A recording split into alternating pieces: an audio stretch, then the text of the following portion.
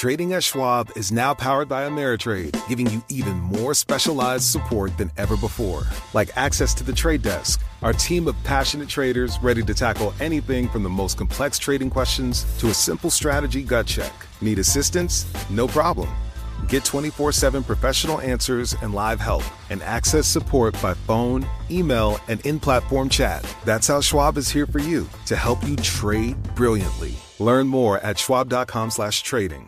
Welding instructor Alex DeClaire knows VR training platforms like Forge FX help students master their skills. There's a big learning curve with welding. Virtual reality simulates that exact muscle memory that they need. Learn more at meta.com/metaverse impact. Welcome to the Bloomberg P&L podcast. I'm Paul Sweeney along with my co-host, Lisa Abramowitz. Each day we bring you the most noteworthy and useful interviews for you and your money, whether you're at the grocery store or the trading floor. Find the Bloomberg P&L podcast on Apple Podcasts or wherever you listen to podcasts, as well as at Bloomberg.com. Well, it's been a busy morning in the Fed repo market. Lots of uncertainty. Let's get some certainty around what is going on. We welcome our next guest, Ira Jersey, Chief Rates Strategist for Bloomberg Intelligence. Ira, thanks so much for joining us, and just give us a sense of what is going on in the federal repo market and why it's important. Yeah, so basically the repurchase agreement market is really the plumbing that makes the entire financial system work, where anyone who buys a treasury bond can potentially fund those transactions through the repo market. But sometimes the repo markets get tight, which means that it's hard to basically fund your treasury positions. Now, usually that happens at the end of quarters or the end of the year when banks and dealers have to contract their balance sheets. But the last 2 days, you've just seen repo rates spike to 7, 8, 9%. In some cases, there's been trades up that high. So the Fed actually did the first repo operation that they've done in 12 years this morning because they're worried about repo rates being so high and it being very hard to fund the treasury holdings. So why would they do this now? Why would they try to arrange a test before they knew they could conduct the test? Because we've seen headlines in quick succession this morning. They're going to conduct a repo test. They're not going to because there's a problem. No, now they will. This does not give confidence to the market. Well, I think that they've been doing small-scale tests periodically, almost every month.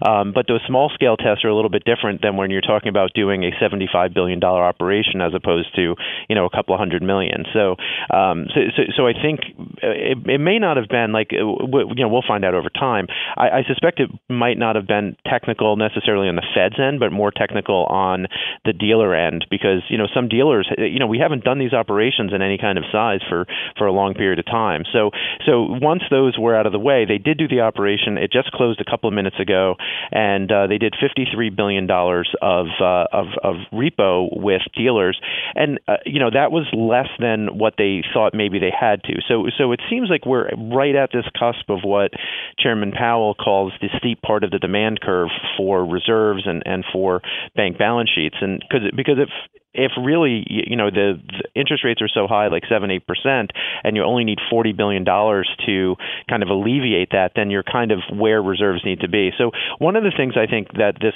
could mean is that as the Fed meets the next 2 days, and we get the announcement tomorrow, that the Fed could talk about doing a full allotment repo facility. I've talked about it with you guys before, and I don't know why the Fed's dragging their feet, but really now I think it just shows that it would be good for them to have a standing facility instead of having to do these, overnight operations again and again like they did this morning. So, Ira, given the sense that this timing was unusual, i.e. in the middle of the month, does this suggest that maybe the Fed is losing control a little bit of rates? Well, that's what some people are saying, and I think the answer is no. I think there was some unusual things. So we just put out a piece actually about 20 minutes ago talking about just this thing. One is that normally during mid-September you get very high tax receipts, and what happens is that those tax receipts end up on the Fed's balance sheet, and bank reserves fall. So that would make funding markets tighter, which is what you'd expect. But normally during that same period of time, Treasury bill supply goes down because September is usually a surplus month. So the budget deficit is actually negative.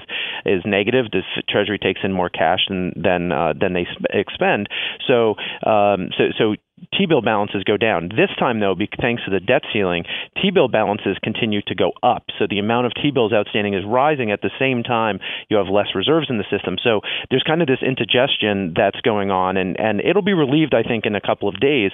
But it's very worrying that we're at this point where, basically $40 or $50 billion means, 4, 5, 6% on interest rates in the funding market. So that's something that the Fed needs to really worry about. So I think the Fed at this point needs to be the lender of first resort as opposed to the lender of last resort for funding markets. So just to sort of take this from a 10,000-foot level to sort of emphasize the importance of these funding markets. I mean, you said that this is really the plumbing of the financial system. What could be the consequence if these sort of kinks weren't worked out and these high spikes in rates and overnight rates persist? Well, it means that you wind up with a funding crisis. I mean, you're talking about a Bear Stearns Lehman Brothers kind of situation is the worst case scenario. How so? Extrapolate out. What happens? Well, what happens is because if you have a balance sheet, let's say you have a balance sheet of $100 billion and you're funding that with overnight repo, then if the next day you can't fund because no one's willing to lend you money at any kind of price that makes any sense, then ultimately you either default or you have to sell all of those securities. So the price of those securities would go down very quickly and very significantly. And that's how financial crisis starts, is that a financial institution can't fund itself. And so that's the reason why during the crisis, the Federal Reserve had to come up with all these facilities to allow different kinds of financial entities to fund themselves. So this is a worry. I don't think this is anywhere near 2007, 2008 kind of problems yet. But at the same time, this is the kind of foreshadowing and canary that needs to be worked out to ensure that you can get funding at least for good assets, right? Because you're talking about in here we're talking about treasury collateral, right? Yeah. We're not talking about corporates or we're not talking about loans and risky assets. We're talking about treasuries. And if you can't fund treasuries, you're not going to be able to fund anything else either. Ira Jersey with the interview of the day. Ira Jersey, Chief U.S. Interest Rate Strategist for Bloomberg Intelligence.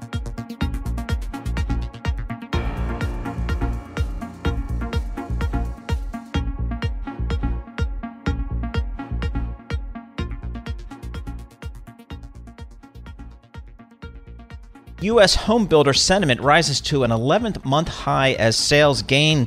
The question is that sentiment warranted? We welcome our next guest, Doug Duncan, a Fannie Mae Senior Vice President and Chief Economist. So, Doug, U.S. home builders feeling pretty good about the housing market. Should they be? Yeah, they are, and they should be. Rates are down, and in our surveys of consumers' attitude about housing is up. So those two things are going to meet, and at the margin, you'll see some more homes built and sold through the builder world. That decline in rates, if you're looking at getting a mortgage to buy the house that builder is building, then a decline in rates means the monthly payment falls. So there's a few more people that can qualify for that at the margin. But the bigger issue here is still affordability, right? And this is the Absolutely. reason why we've seen such a slowdown in the housing market. And I want you to sort of clarify for me the obstacles for home builders building housing for this sort of middle or lower entry level tier of home buyers. Yeah, typically the first time home buyer is buying an existing home that someone else is selling and then moving up to a new home they're buying from a builder. So the builders traditionally have built for the move-up buyer. It's been hard for them to move to the entry level, which is where the demand is.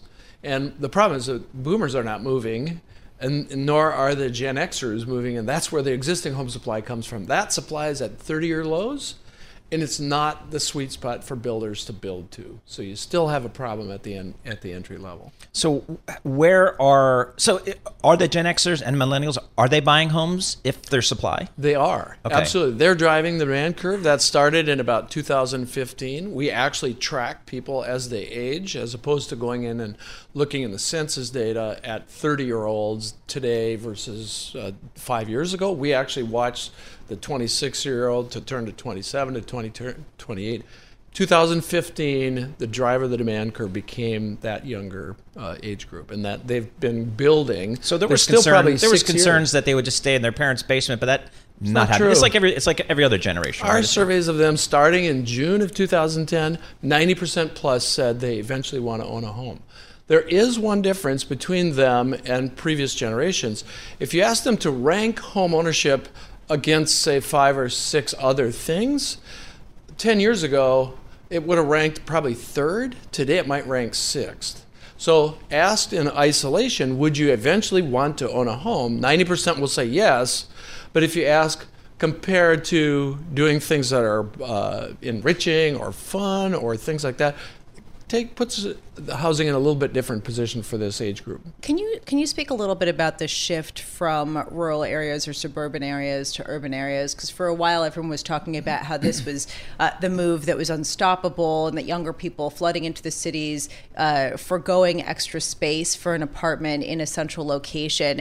But recently there have been a number of reports about sort of a reversal of that. How much traction is that gaining? That's true. If you go back to the original stages of this expansion, so we're coming out of the recession, this was the most urban core-centric job growth of any post-World War II expansion. So part of the stories about the millennials not wanting to buy a house had actually to do where they could get a job. And we tried making loans to people that didn't have jobs, and it didn't work out that well. So they got that, right? So they told us in the surveys, the first thing we have to have is a job. Then we're going to want it to have a growing income. Then we're going to get a credit in shape. Then maybe we'll get married. This is radical, of course. Absolutely. All new thinking. So they were being very rational. But once they had the job, the question was, could they afford a house in that area? And in the urban core, you can't build single-family detached affordable houses. What's happened since then is the geography of job growth has spread out across the country into areas where the price of land and the availability of labor and other materials is much more affordable. That's what opened the door for the millennials to start driving the demand curve in the 2015 time period. How are some of the younger demos dealing with the student debt? We know this is an increasingly big issue for younger demographics, and is that impacting their ability to buy a home and get credit? It is a challenge, and particularly so for those people who took on student debt but did not get the terminal degree. Because the expectation is with the terminal degree, you will have a higher growth income path, which will both defease that student debt, but also then get you into home ownership. If you didn't get the degree, those folks actually have a lower first-time home ownership rate than people who have only a high school education. A little bit of the sub-story there is there's a bunch of people that went into the military and got training in the military, didn't go to college and take on student debt. They're back in the civilian world in jobs that make sense. So just give us an overview, please, of where we're seeing the fastest housing price growth and where we're seeing potentially the biggest declines in the United States. An easy way to look at that is to take the Case-Shiller 20 metro area index. And if you do that and divide each market by high, medium, and low price houses, and then look at the pace of price change in each of those brackets. In every market of those 20, the bottom tier is appreciating fastest. So that's like the evidence of the entry level. So it would be Seattle, it would be San Jose, it would be the major markets. That's a 20 major market survey. Chicago, New York, all of that. In every market, it's the entry level where price is appreciating most rapidly. Actually, the upper tier in a number of those metro markets is now falling, or at least flat. Are there any markets, I'm thinking back to the housing crisis and some of the markets that really jumped out and just really just rolled over big time, the Vegases of the world, the Miamis, the Phoenixes. Are we seeing any markets out there that it just look, boy, this is overheated? That's going to be in some of the coastal places. I think the last time I was here, we talked a little bit about San Jose. And I think what you're seeing is in those markets, businesses are now starting to relocate because the wage rates they can afford to pay to their employees will not cover the housing costs in those areas. So you've seen some jobs move from that area to Salt Lake or to Chicago even, or to Indianapolis, places like that. So you're seeing the migration of the jobs because the cost of housing is so great. Thank you so much for being with us. Great to be here. It's always Thanks. a pleasure to have you here. Doug Duncan is Fannie Mae Senior Vice President and Chief Economist, talking about a really important issue, which is the housing market in the United States. It really hasn't accelerated in the past few years, and some people have pointed to weakness there as a sign of some sort of downturn. But now we're seeing signs of optimism as those benchmark rates go even lower. So people are looking at this as more of an affordability issue.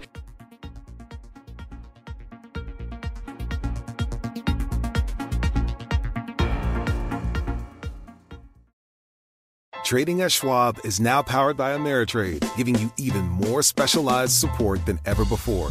Like access to the trade desk, our team of passionate traders ready to tackle anything from the most complex trading questions to a simple strategy gut check. Need assistance? No problem. Get 24/7 professional answers and live help, and access support by phone, email, and in-platform chat. That's how Schwab is here for you, to help you trade brilliantly. Learn more at schwab.com/trading.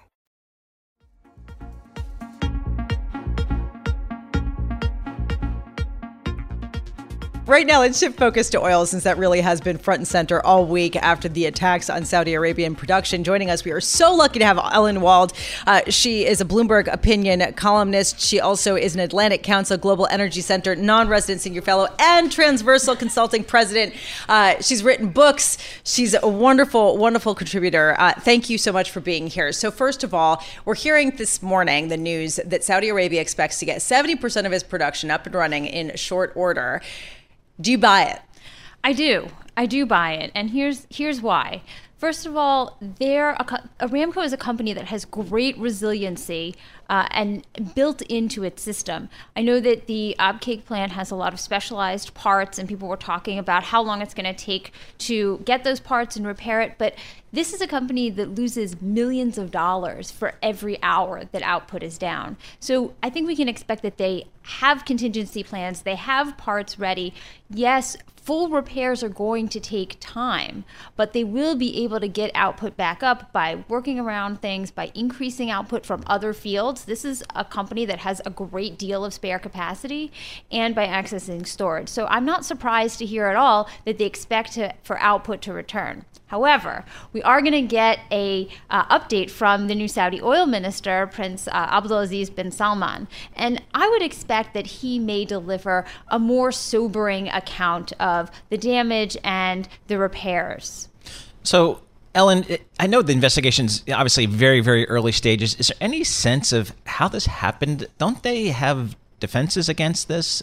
Seems like this was a pretty big attack. Yeah, and they're still finding out exactly what caused this. Was it drones? Was it cruise missiles? Was it a combination of this? And I do think that there are going to be questions that need to be answered, and security plans are going to need to be made more clear, particularly as Aramco moves towards its IPO. People are going to want to know, are these facilities safe, and what plans do you have to defend them, as opposed to what do you have in place to repair? I'm looking right now at some news being reported by CBS that John Tucker just shared with us that seems to claim that the U.S. has identified exact locations from Iran where the missile is stemmed from. And I'm just wondering what the implications are for tensions in the Middle East. I mean, we talk about that sort of as a, escalation scenario, but doesn't this seem more likely than perhaps some people are letting on? So it's interesting because things were definitely escalating over the weekend, and then we had the U.S. coming out and saying, we've identified the culprit as Iran. But you had Saudi Arabia actually taking a step back and saying, hey, we believe that the parts came from Iran, but we're stopping short of identifying Iran as the exact culprit. And I think that was a move to kind of try to bring in international intervention, say, let's put this in the UN's hands. And I think that's the reason for that is because MBS knows that getting into a direct confrontation with Iran is bad business for him.